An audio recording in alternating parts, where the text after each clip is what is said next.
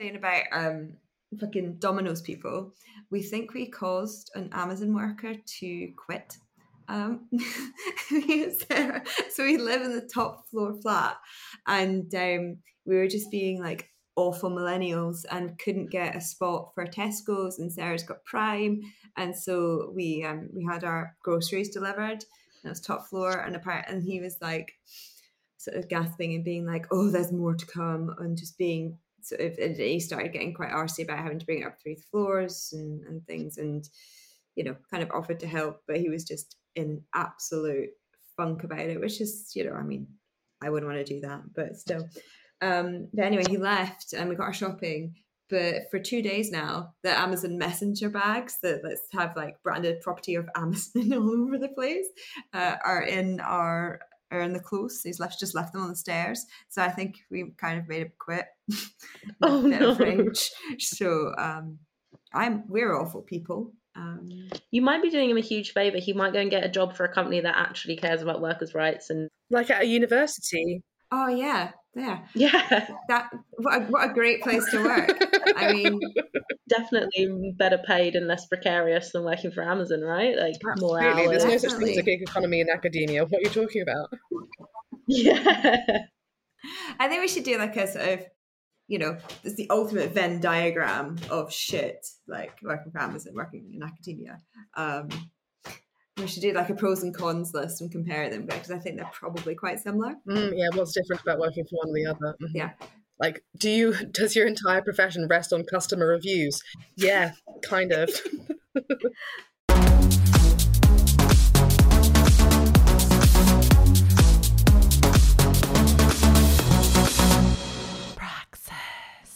Hello and welcome to Law My Praxis. Today we're talking to Molly Clark about dressing, transgressing and transdressing. I think that works, and I am a poet.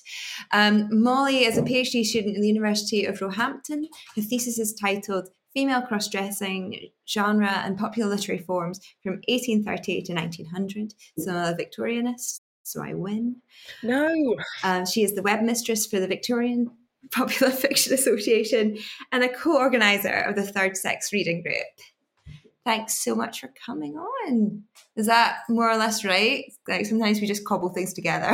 Yeah, that's right. I think I've forgotten who I am and what I do now. So I think thanks for reminding me. It's quite a good ego boost to know that I do things. Quick, pretend that you're a 20th first, you do modern or contemporary literature so I can claim you as one of mine. I can try and pretend and be really awful at it, or so obscure that nobody's heard anything I've done, and therefore I'm just really niche. Oh, great. Yeah, do that. Okay, cool. Yeah, I cover all time periods. It's time is just an object, not real. Yeah, Molly thought about contemporary literature before it was cool, Alex. Mm-hmm. It's true. I'm way ahead of the curve. Awful. So yeah, did you like is it just transdressing a thing, or is it just always cross-dressing? I thought we could mash them up. I love that. I'd not thought of it. I don't think it's a thing. These are things that I've been trying to come up with myself as well in my thesis. Like, do I share them? Because if I share them, then people will know them. But TM, copyright.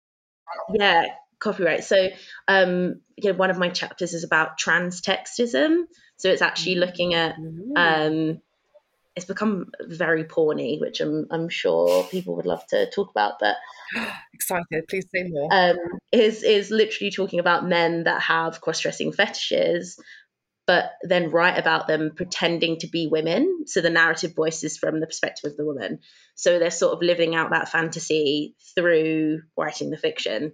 So I call it's probably a thing. Someone's going to email now and say that I've stolen their idea.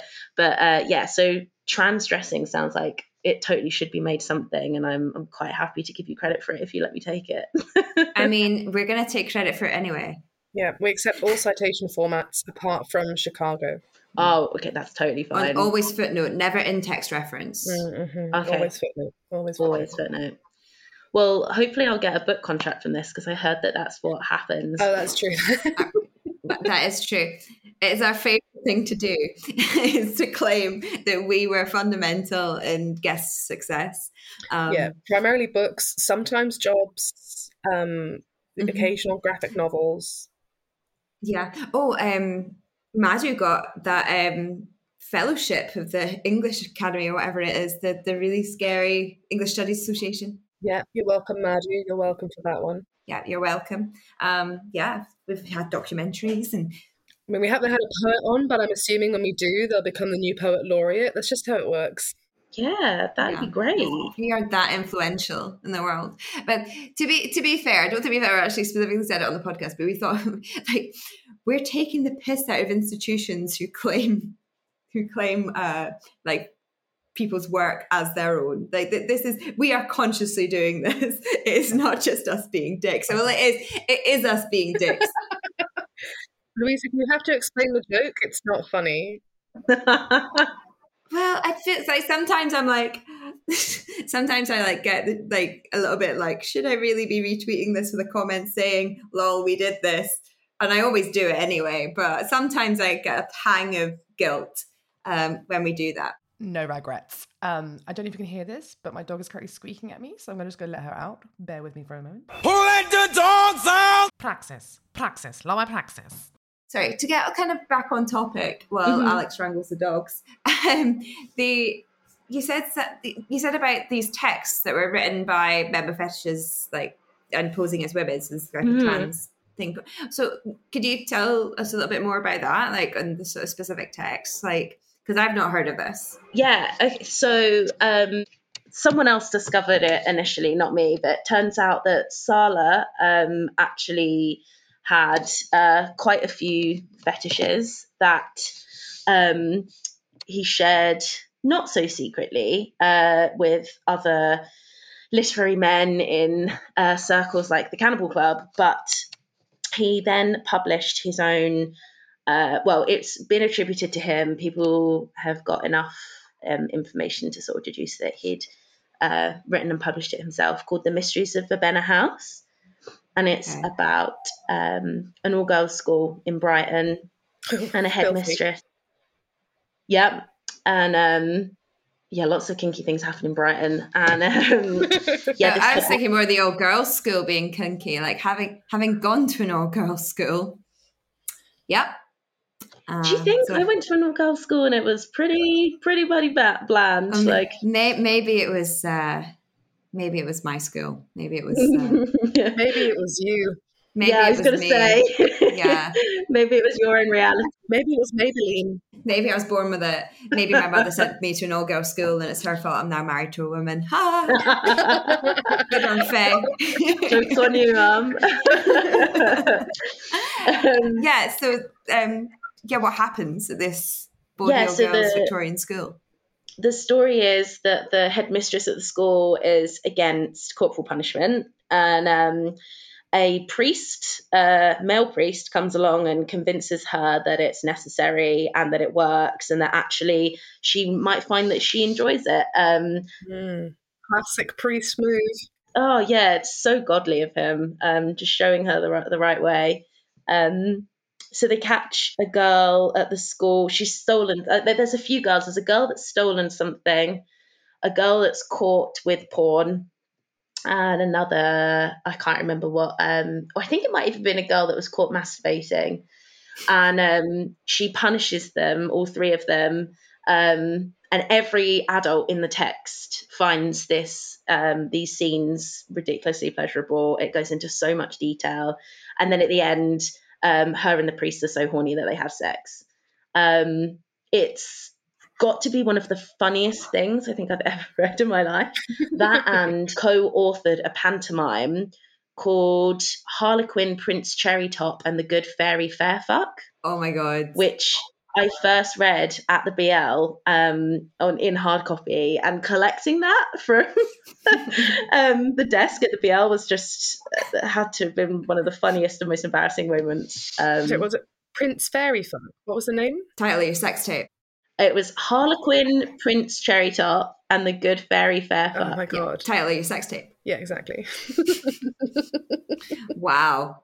I mean, like when he's writing this as well, though, like, do you think it's tongue in cheek, or is it like My Dad Wrote a Porno, you know, where it's just fucking terrible and just awful, and sort of kind of serious, but or is it aware of itself? Is it like, lol, the lesbian school children and the priest, lol, like?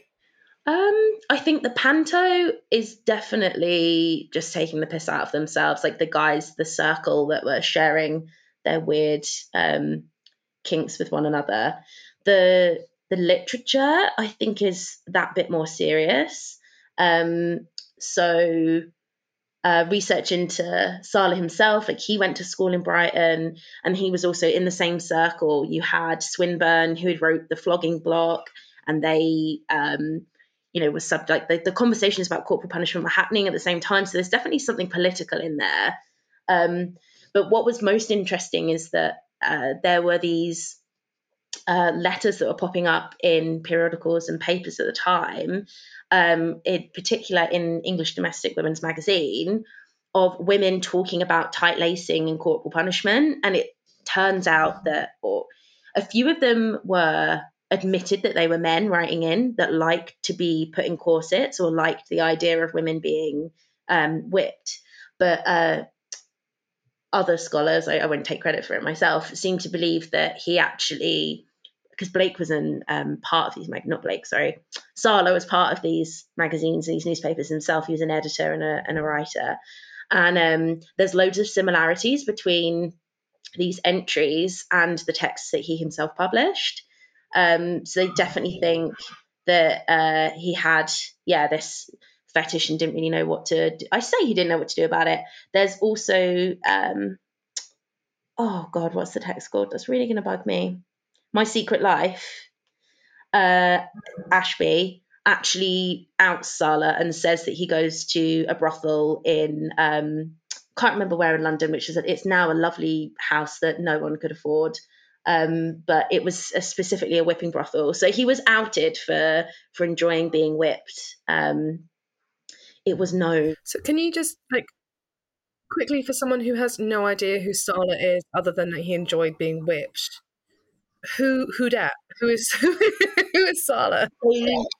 George Augustus Sala was he was a Victorian bohemian. He was a bit of everything. He was kind of lower middle class, if we're just to get a rough idea of where he sat in the 19th century social world.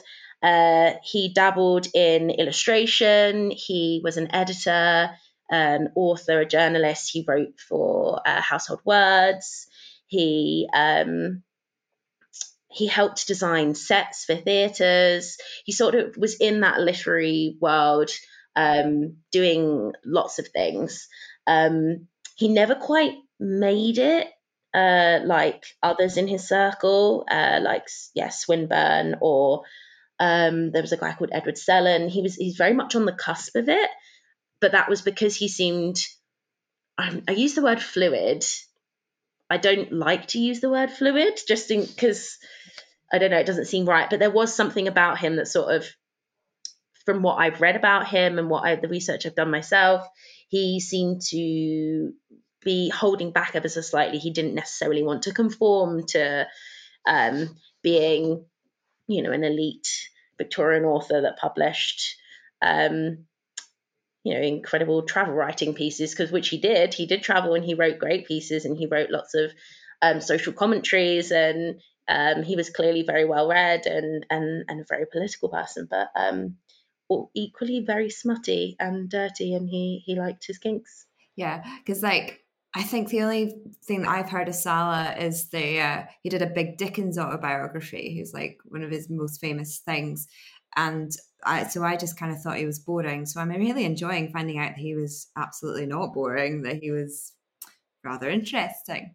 Academics returning to libraries, archives and museums after lockdown be like. When I touch you like this, and I hold you like that, it's so hard to believe, but it's all coming back to me.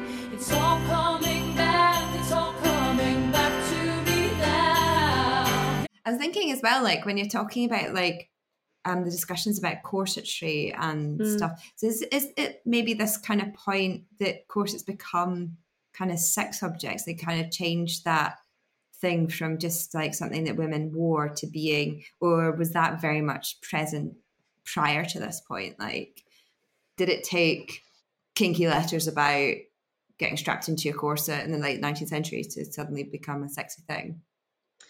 Do you know, it's really interesting you say that, because the research I've done into corsets and corsetry, or like that moment in particular, the discussion was more about whether sort of physically it was the right thing to do, or physically and medically, whether women should be tight lacing like that. It wasn't natural, it was harmful.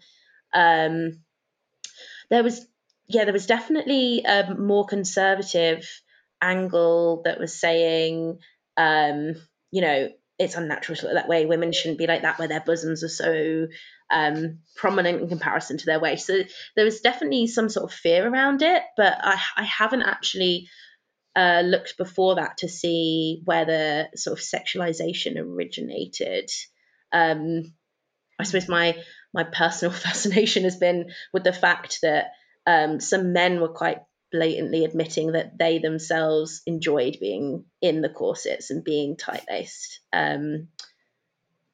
especially because we have these preconceived notions, and by we I mean probably lots of Victorians themselves, and then also us today, that these gender roles, and the Victorians were really strict and they didn't do these things, and it was either you're a man or a woman, and you're feminine or you're masculine. And it is there, like literally in the correspondence columns of these magazines, that we would just glance over, especially because some of them were just cheap things. We think, oh, that was trashy fiction, it's not worth studying. And it is literally there that this guy is asking where he can go and get a corset made for himself to fit his frame so he can tight lace himself.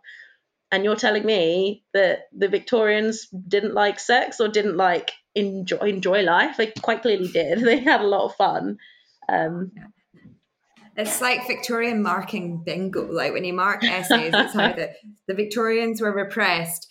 All women were oppressed. They had terrible lives. And also the Victorian period was a period of change. That's your absolute top three. A period of great change. Great change. The most important change of all time. No other era had ever experienced change until the Victorian period. No, obviously not. Oh, that's why we're the best. It's very true. But I think we have a lot to answer for. By we, do you mean scholars or just people? Yeah, or maybe not scholars, like people. Because now, going back and doing this work, and it's not just me, obviously other people are doing it too. I mean, like a look at Fern Riddle's book coming out, came out today.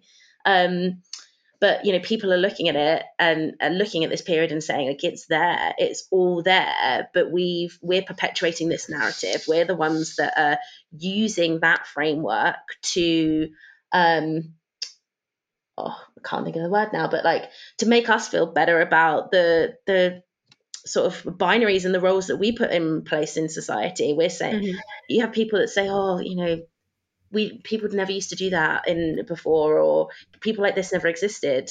Tell me that they did, like show me proof that they didn't, because they did. But we're using that idea that Queen Victoria didn't believe in lesbians and therefore lesbians never happened, and things like that. We're using a Victorian stick, imaginary Victorian stick, to beat ourselves with, and I think we need to stop doing that, and we can. Yeah. I don't know if you heard, but there were loads and loads of men in consensual homosexual relationships who were executed. I don't know if you've heard this in the Victorian period. Yeah, did a famous female doctor say this? I did hear that. I heard that was some rigorous research took place. Death recorded. I don't know if you've heard that phrase. I did. What do you think of that bullshit? Because obviously, it's not directly related to your work, but there are some aspects that must kind of cross over a bit. We'd just like to get Naomi Wolf into every podcast, basically. Let's invite her on. I mean, the woman absolutely blows my mind. Is there just some point that you get to in your career where like actual history just doesn't matter anymore, and you just I think you get to write your own and like invent it?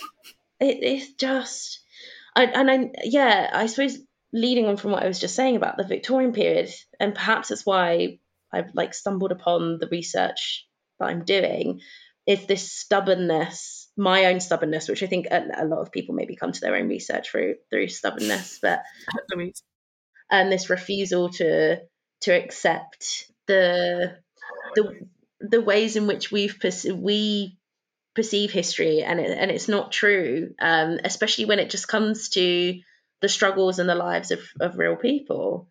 You know, it just frustrates me so much to think that these people like Naomi Wolf have a platform, because it does change how things are today, and it hinders progression and expression, and it's just, it's very frustrating. And it's kind of a bit of a tool for TERFs as well. Like, history is a great thing for perpetuating transphobia, or like a version of history is a great thing for perpetuating things like transphobia.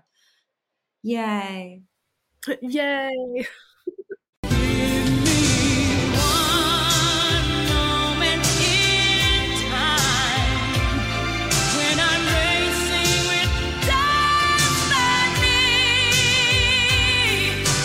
By which I mean, this is a timely contribution to research. I realised that I have skipped a really important part of our structure. Well, a lot of it. So I've got the kazoo. We have curated a jingle for you in your research. And the game is Name That Tune and why is it related to you? Okay? You ready? Right. You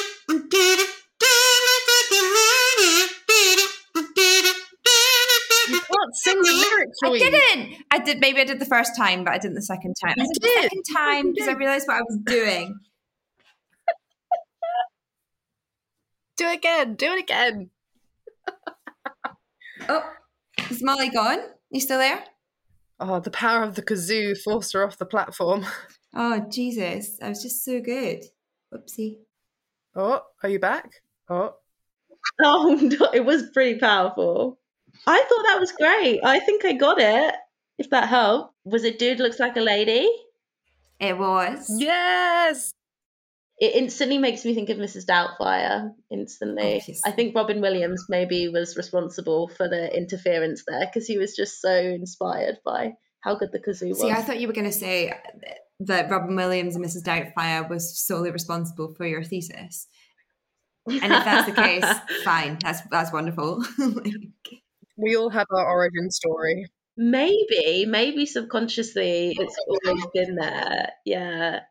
I mean, my mum likes to tell me that it was because I played Hansel in the school pantomime in year 6, and I was the first girl. And, normally in a panto, a guy plays a girl, and it was the first year that they had a girl play a guy. And my mum was like, I think he was like subconsciously very traumatized by that, and now you're trying to find a way to deal with that trauma. Love how it's like always, why is it always trauma? Why can't it just be like, you know what, you just had the best time and you want to continue doing it? Also, I mean, that's a pretty good part. I was always like, because we always do the fucking nativity, so I was always a fucking shepherd. Always a shepherd. I mean, I don't think shepherd's a bad thing. Mary and Joseph have way too much responsibility. I mean, true. Then Mary was always a wee Mary bitch was always a bitch. Like, very true. It's not the worst. What were you in school nativities, Alex? I don't know. I didn't go to particularly religious schools, so I don't think we did any like thing like that. I'm trying to think. You know what? If I can't remember, it's probably because I was like a fucking sheep or something. Yeah. I like the idea that you were a sheep and I was a shepherd. It just kind of reinforces the power dynamic that I have in my head. We'll stick with that just for the podcast.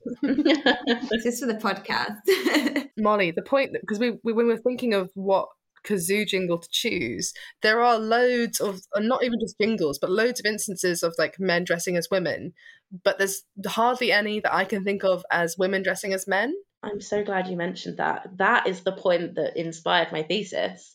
So when I was doing my master's, it took me that long, not the master's, but to get to it, I read Tipping the Velvet by Sarah Waters, and just started delving into some research and trying to see instances of women dressing as men. And other than sort of end of the century drag kings like Vesta Tilly, found it really hard and refused to believe that there weren't more real life or textual instances.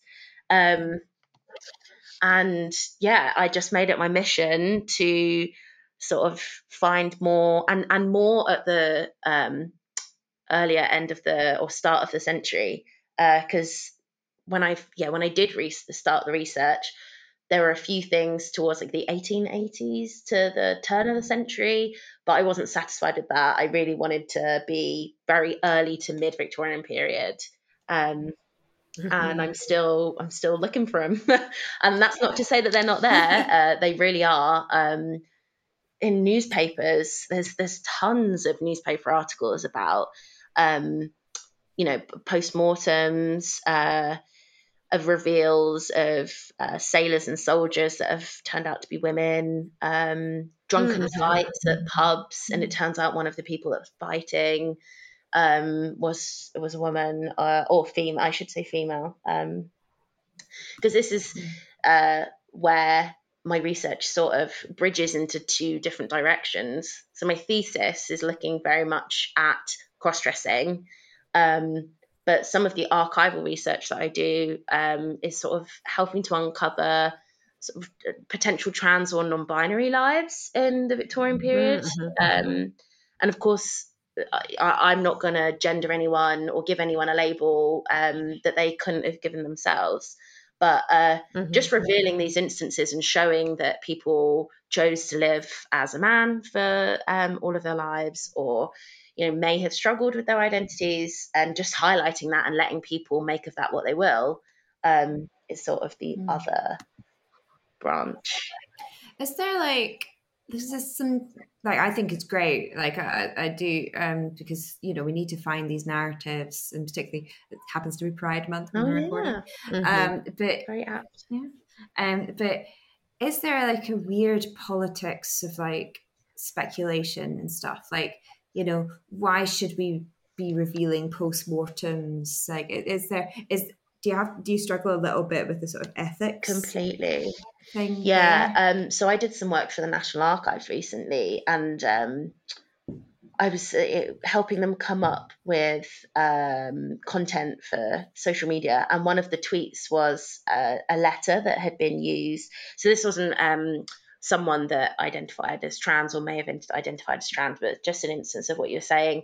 It was a personal letter that a guy had sent to another man that he was having an affair with, and it was used in evidence. And he, you get the impression that he was probably closeted and not, out or proud. And then we're now sharing that letter, and someone said, you're outing him. He might have relatives somewhere that he may not be alive anymore, but he might have relatives, and that's not fair. And that really made me stop and think. That's very true. What are the wishes of that person? And I think we were talking about it as well when we were talking about Gentleman Jack in the Third Sex reading group, that Anne Lister's diary was in code, and who has the right to translate that diary and share it with the world? And these instances of revealing someone's biological sex, you're outing them or dead naming them. And if that were to happen, to someone that were alive today, I mean, it's just you wouldn't do it. It's awful. So why are we doing it to people that have died? But when there are so many people now, transphobic and homophobic people, that are claiming that non-binary, gender fluid, trans people never existed, I think we owe it to ourselves to share this kind of fluidity with the world, not necessarily putting a label on it, but just showing not everyone lived their lives in that one box, whether that be cisgender, heterosexual. People lived just as fluid lives as some people are choosing to live now. So it's definitely really difficult, but I like to think that it's doing more good than it is harm. Yeah, I think the process of recovery, or like you say, I've also just looked out the window and there's two pigeons like really aggressively fucking. Sorry, really distracted there.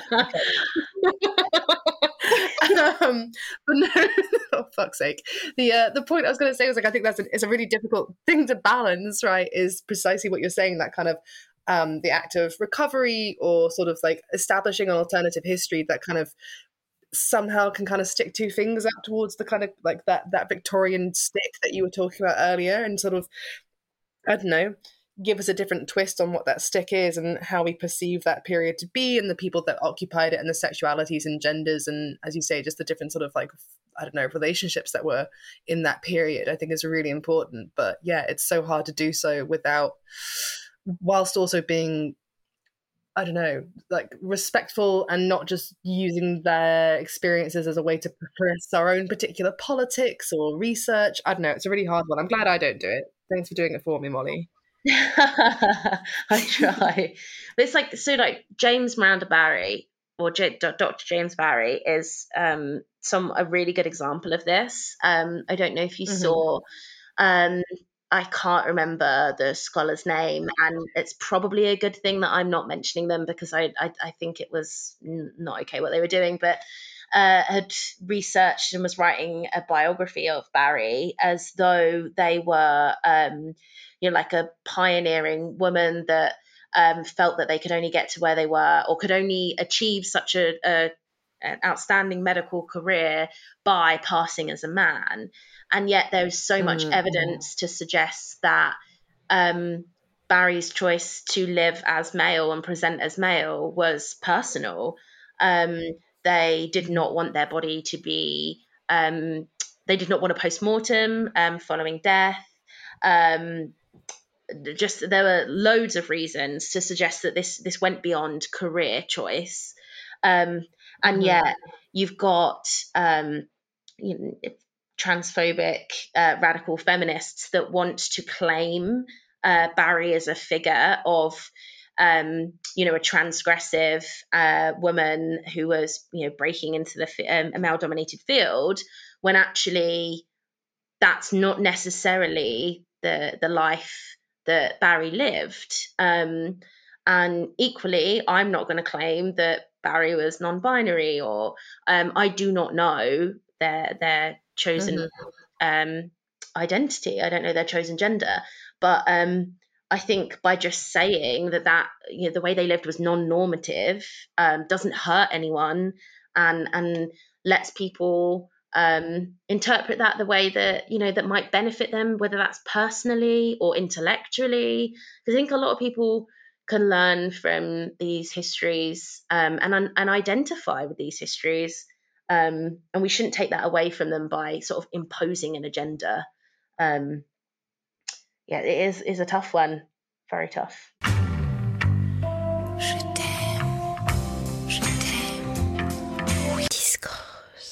I've just realised that we've not asked you for your Tinder bio. Oh yeah, my Tinder bio. So my Tinder bio was sexing up Dickens one titbit at a time, and titbit specifically. I realise I know people can't see me. I have a brace in, so I apologise for the awful pronunciation of tit.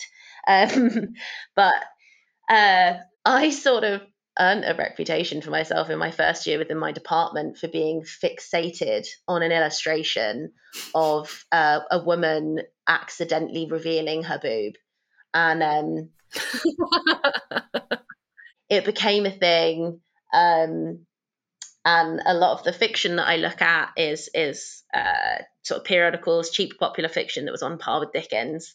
And that also became another focus of mine, was when I was trying to explain my work to people, it was like, how can I nuance sexing up Dickens? Like, it's not, Dickens wasn't able to make things sexy, but these people were, with tits. And I'm doing that by inadvertently sharing it with the world.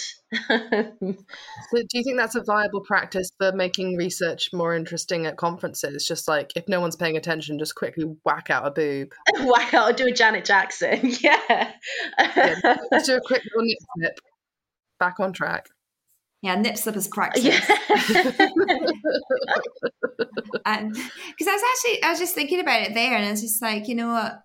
Unless I'm being really stupid, there's a distinct lack of real sex Completely. in Dickens. Like, and I'm now just like racking my brain because I'm like, you're going to sound like an idiot, Louise, but I think, yeah, there really is. Like, that there's, yeah, like even compared with sort of his contemporaries that we sort of regard as like the canon or whatever, like he is one of the least sexual authors out there. Completely. And Do you reckon there's like a really, really lively fandom that goes back and rewrites all the Dickens with a lot of the dick? It's kind of ironic, isn't it? No dick in Dickens. That's why I like him, because there's no dick. Oh, yeah. Shut up, Louise. Shut up, Louise.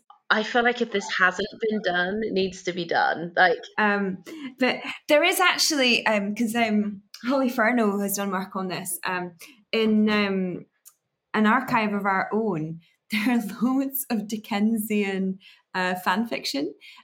Specifically, I was at a conference and she did a paper on, there's loads of, from our mutual friend, Eugene Rayburn and Mortimer Lightwood. There's loads of like shipping them. Mm-hmm. So yeah. Okay, if you could put a sex scene into a Dickens novel, which novel and between, and what sex scene would it be and why? That's to both of you, because I don't do 19th century. oh God, I'm not really very good at Dickens. Isn't that awful? I'm such an awful 19th centuryist. I've just avoided Dickens for as long as possible. Havisham. Oh yes, great. I mean, Havisham would be pretty good. It's got to be Havisham, because like obviously, like if she sort of stuck to the like no sex pre-marriage, that's a lot of pent up Havishaming. Like she's gonna go fucking crazy. I feel like Havishaming would be the new thing as well. Like, I don't know what it would be, but it would be the new thing. That's great. Yeah, fucking tear off the veil, like in the throes of passion. Yeah, that's what I think. Havishaming. Sex on the dead wedding cake. Lovely. Yeah. Oh. I mean, I feel like there has got to be a porno with Nancy from Oliver. Like, as in real life, I'm pretty sure that must exist because Nancy's hot. Like, there's got to be. I'm thinking of. I'd do anything for you, dear. Yeah, anything. There's got to be if there's a panto porno out there, Oliver Twist has got to be it. Yeah. Oh, totally. I mean, the problem is though, like a lot of Victorian novels and just general Victorian culture, there's a lot of creepy stuff going on with like children. There's a lot of like kind of desire related to children in Victorian culture, which is really problematic. Yeah, I mean, as soon as I said the word porno panto and Oliver Twist, I regretted that massively because Oliver Twist is about children. But you're definitely not wrong. Poor children. Yeah. I mean, like going back to that Verbena house, like these girls in this boarding school are, I think they're described as being like 11 or 12, but they're also, it says that, you know, they were more womanly and they were really, you know, their fleshly bodies, and they are depicted as though they were women, but at the end of the day, the author has said they're 11 or 12. So it's not okay. It's definitely alarm bells. Some weird discourses and rules. But I mean, not to kink shame ever. This is a bad move away from paedophilia. Let's just like draw a line under that section. But would Victorians have enjoyed kink at Pride? 100%. I think the Victorians, I think they were probably the kinkier than we are now. I really think they were. I think nowadays a lot of people love kink for the sake of kink. The Victorians made it edgy. They were doing it when they shouldn't have been doing it. So having said that, I don't know how the Victorians would have felt about Pride. That I think maybe that would have been a big issue with the whole making homosexuality illegal. It would have been a bit more of a protest than a celebration. But definitely. Excellent. I'm glad we put that to rest because it comes up every year about kink and pride. It's really important. It's been all over Twitter It's recently. today. I noticed that it was all about kink.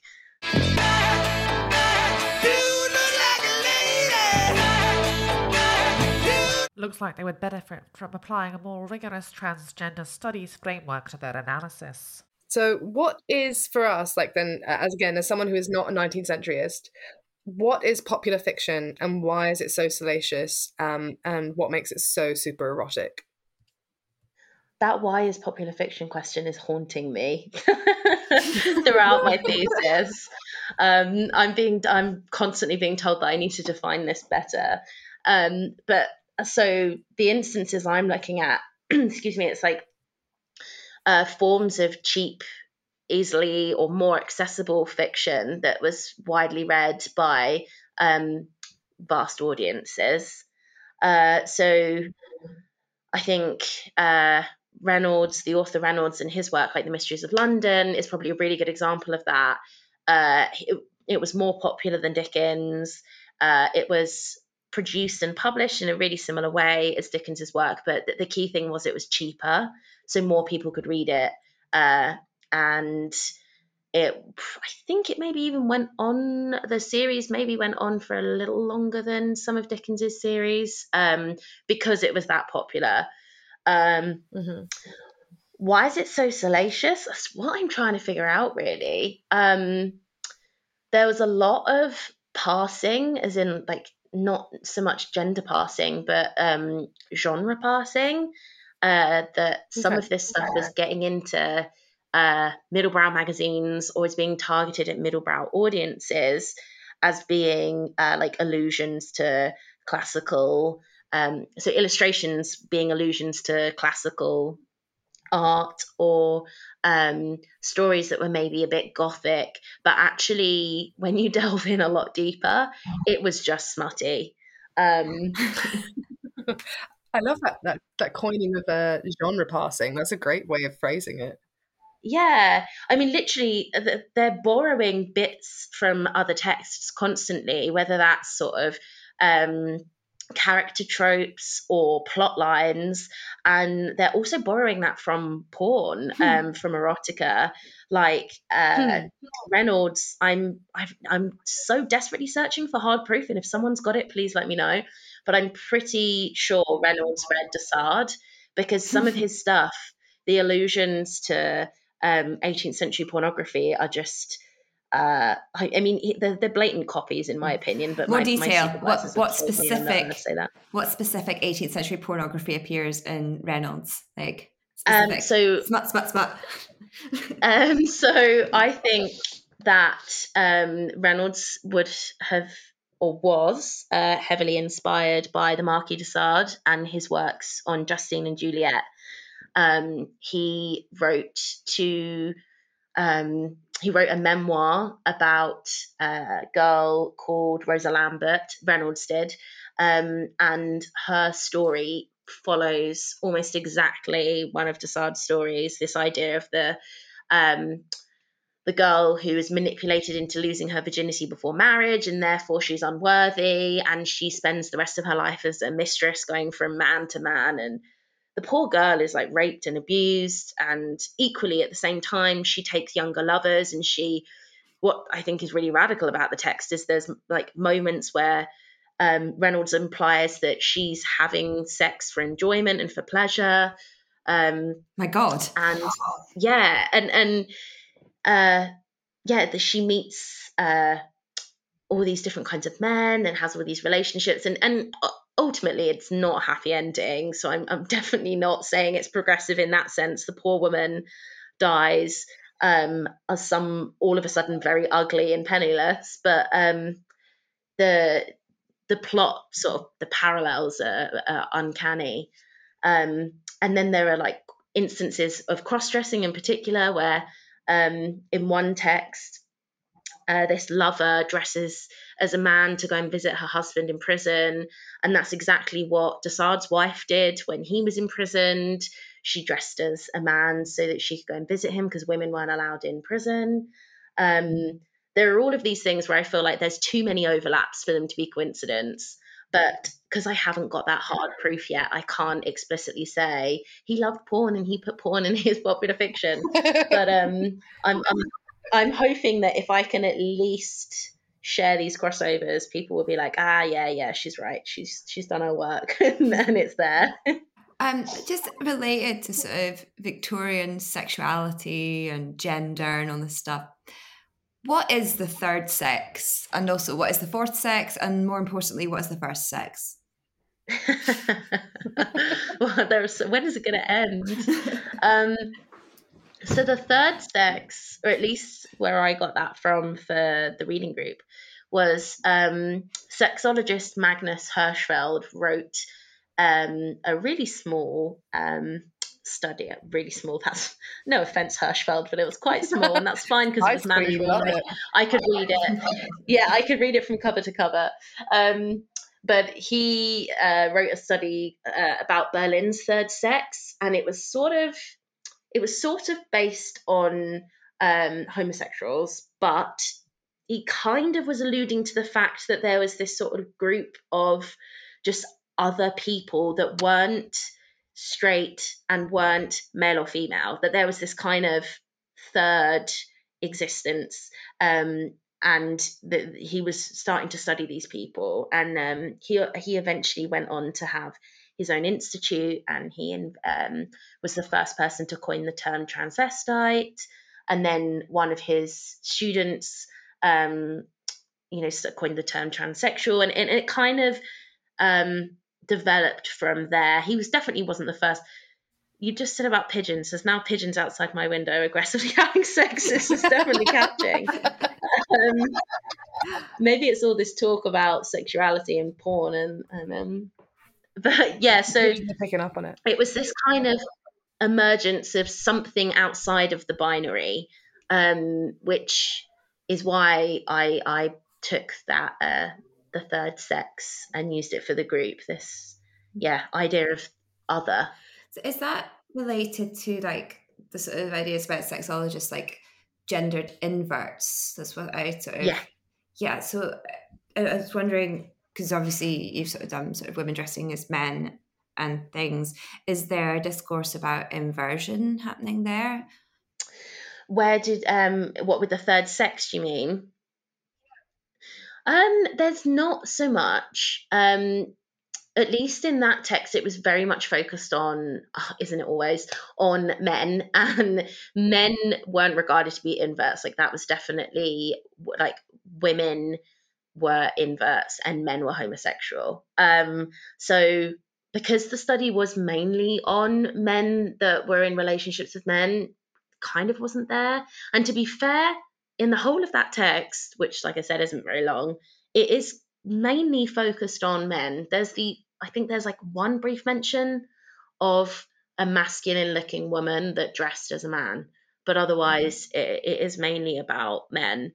But then you've got the sexologists that preceded Hirschfeld, like von Krafft-Ebing and what's the other guy's name?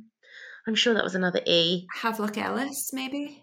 Yeah, that's it. Havelock Ellis. I'm obviously not an expert on my own field. But yeah, they were definitely more focused on they had more labels, actually. I think that's probably the better way to explain it, is they were looking at all of these varieties of gendered and sexual expression and giving them very clear labels. Whereas I think Hirschfeld seemed to be a bit broader, even though he did come up with the term transvestite, didn't seem so fixated on the labeling, which I approve of. I personally think that those early sexology based labels were pretty damaging, and they weren't necessarily progressive. It was very medical as opposed to accepting and about progressive thinking. It wasn't really. But Hirschfeld was very much an ally, and he was a gay man himself, believed to have cross-dressed. which is why I much prefer his work to the others. Yeah, he sounds baller. There's some really great pictures on in the Wellcome Library's collection of him with the people that lived with him in his institute, and it looked like they had some incredible parties. I definitely think we should reenact them when the Third Sex Reading Group can get together in real life. Maybe that's what we'll do, is have like an incredible early 20th century style German party. Not that I know what that would entail at all, but it sounds much better than anything else I'm up to. Yeah, kind of top hat and tails is like the thing. Yeah. As Judith Butler famously writes in Gender Trouble,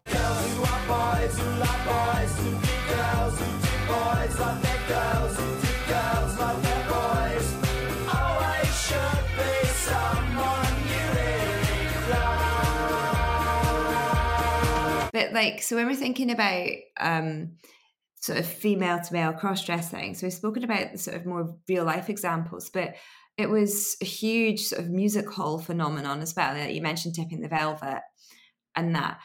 But was that performance of masculinity, was it accurate? Was it funny? Was it could it be kind of a bit conservative in the fact that it would use stereotypes? Like, what sort of songs and acts would people like Vesta Tilley do? It was definitely conservative in the sense that it was like you couldn't be too masculine. It had to be pretty obvious that the person on stage was a woman dressed as a man, as opposed to, that ambiguity about whether the performer on stage was actually male. And the songs and the characters were really overtly masculine. It would be so I think Sarah Waters' sort of depictions of the drag king rather are pretty spot on. This idea of them singing about flirting with girls, or being in the army, or dressed as a sailor, was very much the common repertoire of a late 19th century drag king. God forbid a woman look too masculine and actually could have passed as a man on stage. That would have been way too radical and not at all okay for the poor eyes of the Victorian in the audience. So yeah, I don't know whether it makes sense to say that it was conservative in that respect, because I think equally there was a sexualization of these women. Their bosoms, God, I'm speaking as though I am a Victorian. I should just say tit, shouldn't I? Their tits were emphasized, and their waists would have been cinched, and they would have worn makeup, maybe more subtle makeup, but the kind of makeup that they would have been expected to have worn at the time. They would have likely been very petite. Like if you had a slightly masculine, taller woman that decided I want to do that, I can't imagine they would have had very much success. It needed to have been a very feminine woman who, as soon as they left the theatre, so like Vesta Tilley, there are some amazing images of Vesta Tilley in her like women's dresses and gowns, and extremely feminine. Again, the other end of the spectrum, overtly feminine. There's this real emphasis on being one or the other.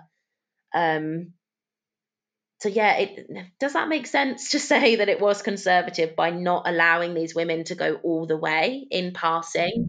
It had to be kind of a standard point of reference that, I am a woman dressed as a man, not a man on stage before you. So in terms of like the dressing then, like I perhaps imagining a very caricaturish costume of like top hat, tails, and like a fake mustache. Like, have you done much research into the actual, like, what were the actual kind of clothing and dressing that was taking place here? Because to me, I'm just thinking of it as like a very like a huge performance, right? But I'm guessing there's also something slightly more everyday and costuming. I don't think costuming is the right word for it either, but you get the vibe. Yeah. Top hat and tails is probably the most common image that you'd come across, like images that exist. Either that or a uniform. Probably a sailor's uniform or a soldier's uniform, and exactly as you'd imagine. So not even necessarily a real uniform, but the kind of uniform that even a male actor maybe would have worn in a panto. It was very caricature. I wish I could share with you now. I got the National Archives have got some incredible small bits of ephemera from Vesta Tilley performances at the early 20th century, I think. And yet one of them is a sailor's costume, and the other is the famous top hat and tails with cane, and that kind of pose, holding the cane and holding the top hat, almost like oh God, what? Do you remember those food sauces that you used to get, and the guy used to wear a bowler hat? Like Family Pride or something, like Home Pride. Yeah, almost. Yeah, do you know that? Am I making where I'm coming from with that? That kind of image of, oh, your friendly neighborhood man. It was that kind of thing. Like, you'd see me walking down the street. I'm just like the rest of you, but equally, I'm quite clearly a woman because I've got boobs and makeup on. So yeah, it was definitely a caricature. It's so ironic. I find it quite frustrating, if anything, that it's such a cool way, or like such an early form of drag, literally, like performing gender. You are quite literally doing that, but equally you're just not going all the way. Like you're holding back, and then that in itself is really twisted and fun, that you want to know that that's a woman dressed as a man. What about that works? Would it not have been fine to have just had an actor that actually was a female and you never knew? There's almost even like a little bit of kink there, knowing full well that woman is a man. There's this weird, I find it frustrating, and there's equally this weird frustration in that moment of oh yeah, we're not going to let you fully be a man, you need to be a woman, but oh, look at this woman dressed as a man. It's just, yeah, it's very strange. It's incredible. I love it. Cool. Contrary to the belief that Victorian sex lives were very, very boring, 19th century sex cultures be like, Sticks and stones may break my bones, but chains and whips excite me. I think we've got kind of like one final question, because I'm wary of time, and it's this. Her name was Lola. She was a showgirl, and her whip was a phallus. Thoughts, comments, responses. Discuss. The first thing I must say, shout out to my incredible friend Anushka, who for my birthday last year actually bought me a whip so that when I could next present about Lola in person, I could hold a whip as I was doing it. Incredible. Amazing. She's a great friend. Lola Montez, oh man, she just blows my mind. The fact that she existed and literally just broke down so many boundaries with this whip. And I think, I just think she's incredible. And I can imagine that being so outrageous was such a turn on for so many popular audiences, men and women, because she was so powerful. She just knew what she was doing. So who she was knew she? how to get a story across. Yeah. So she was an Irish dancer, but she couldn't dance. So she would just yeah. So oh my God, it's like dancing, me in musicals. I can't fucking dance. Well, it's like me. I say I'm an academic. I'm pretty shit at it, to be fair. She would just be really sexy. And her famous dance was pretending to be covered in spiders. And so as she was wriggling to get the spiders off, she may have had a nip slip, or at least it got close to it, and she'd be lifting her skirts to get the spiders out. And so people would flock to come and see her, but equally, a lot of people were disgusted by that. They found it was outrageous. And she found herself in Germany, and she became the mistress of King Ludwig. And it turns out that perhaps the German Civil War was started because of their affair. So she was thrown out of Germany. And that's when the first whipping incident happened, was when she was in Germany. She was approached by a soldier who scared her horse, so she whipped him, and it made it into the press. And all over, like, international press, people were absolutely fascinated how bold she could have been. And if you then track her throughout the newspapers and throughout her life, there are endless numbers of whipping instances where she's attacking men, attacking her servants. She just had a bit of a thing for her whip, and everyone seemed to love that, and that's what they wanted to see from her on stage. When was she around? Like, what sort of year was this? Early Victorian, late Victorian? Early to mid. Oh, right. Well, I mean, she lived quite a while, and she was probably around until, I think she was around until the 70s, off the top of my head. But yeah, it was very early to mid 19th century, which is what I think is so fascinating, because again, she was so unwomanly in the sense that she wasn't this Victorian ideal. Yeah, because it's kind of like what you were saying, that there was more stuff from the end of the century coming out, because, like, you know, you could maybe align sort of masculinity creeping into femininity with, like, the new woman at the end of the century, but this is much earlier. So I was thinking the whole whipping thing, like, there's that scene in Aurora Floyd by Mary Elizabeth Braddon where she beats the shit out of the groom because the groom kicked her dog, and she whips him. And that's been used by a lot of scholars to be like, oh, she's whipping him with a phallus and all that stuff. So maybe there's a inspiration there.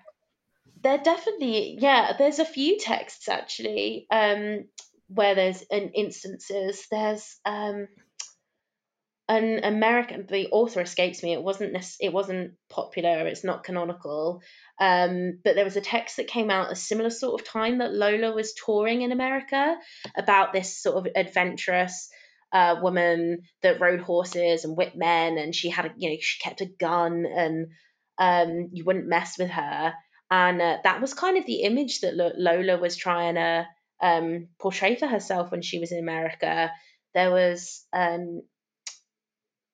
instance where outside of her house, I think someone said something that she didn't like, and she just attacked this guy in front of everyone. There was a time in Australia where Australia weren't really looking forward to her arrival, I'll be honest. They were a lot more conservative. They were dreading it. They'd heard all about her and her whipping in America, her whippings, multiple whippings in America, and they were dreading it.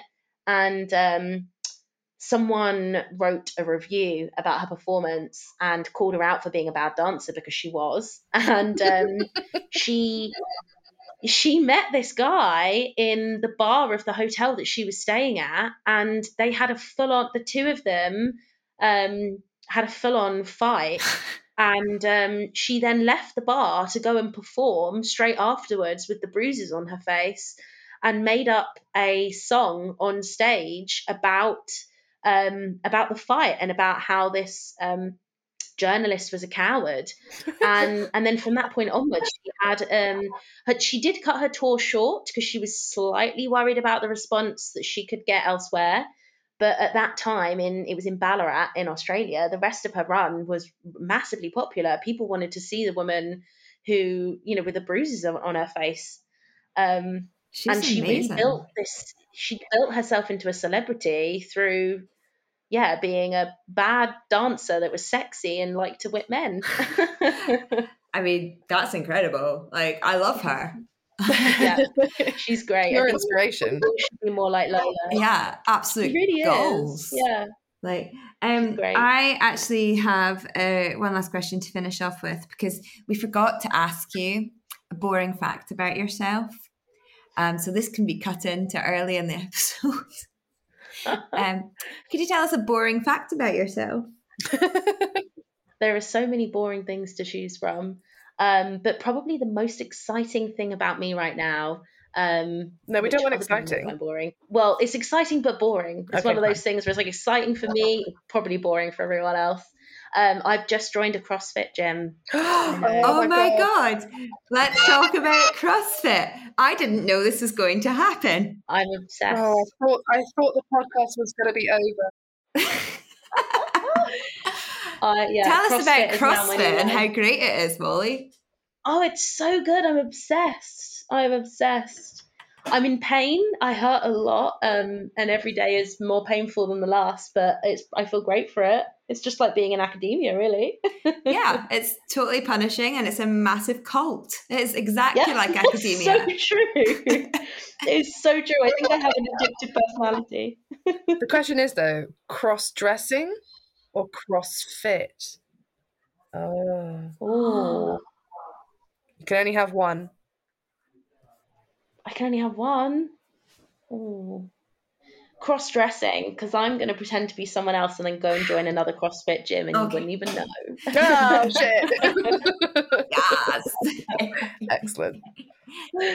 Yeah, sorry. I knew that would annoy Alex. And so I was like, I've got to ask the question because I know what's coming. Because I don't know if you know, but I do CrossFit. Oh my God. You know, everyone knows. You're also dyslexic. Fucking hell.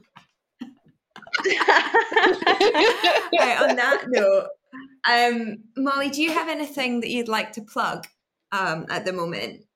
The Third Sex Reading Group, our next session is on the Well of Loneliness, and we'd love to get more people to come and join us to discuss that.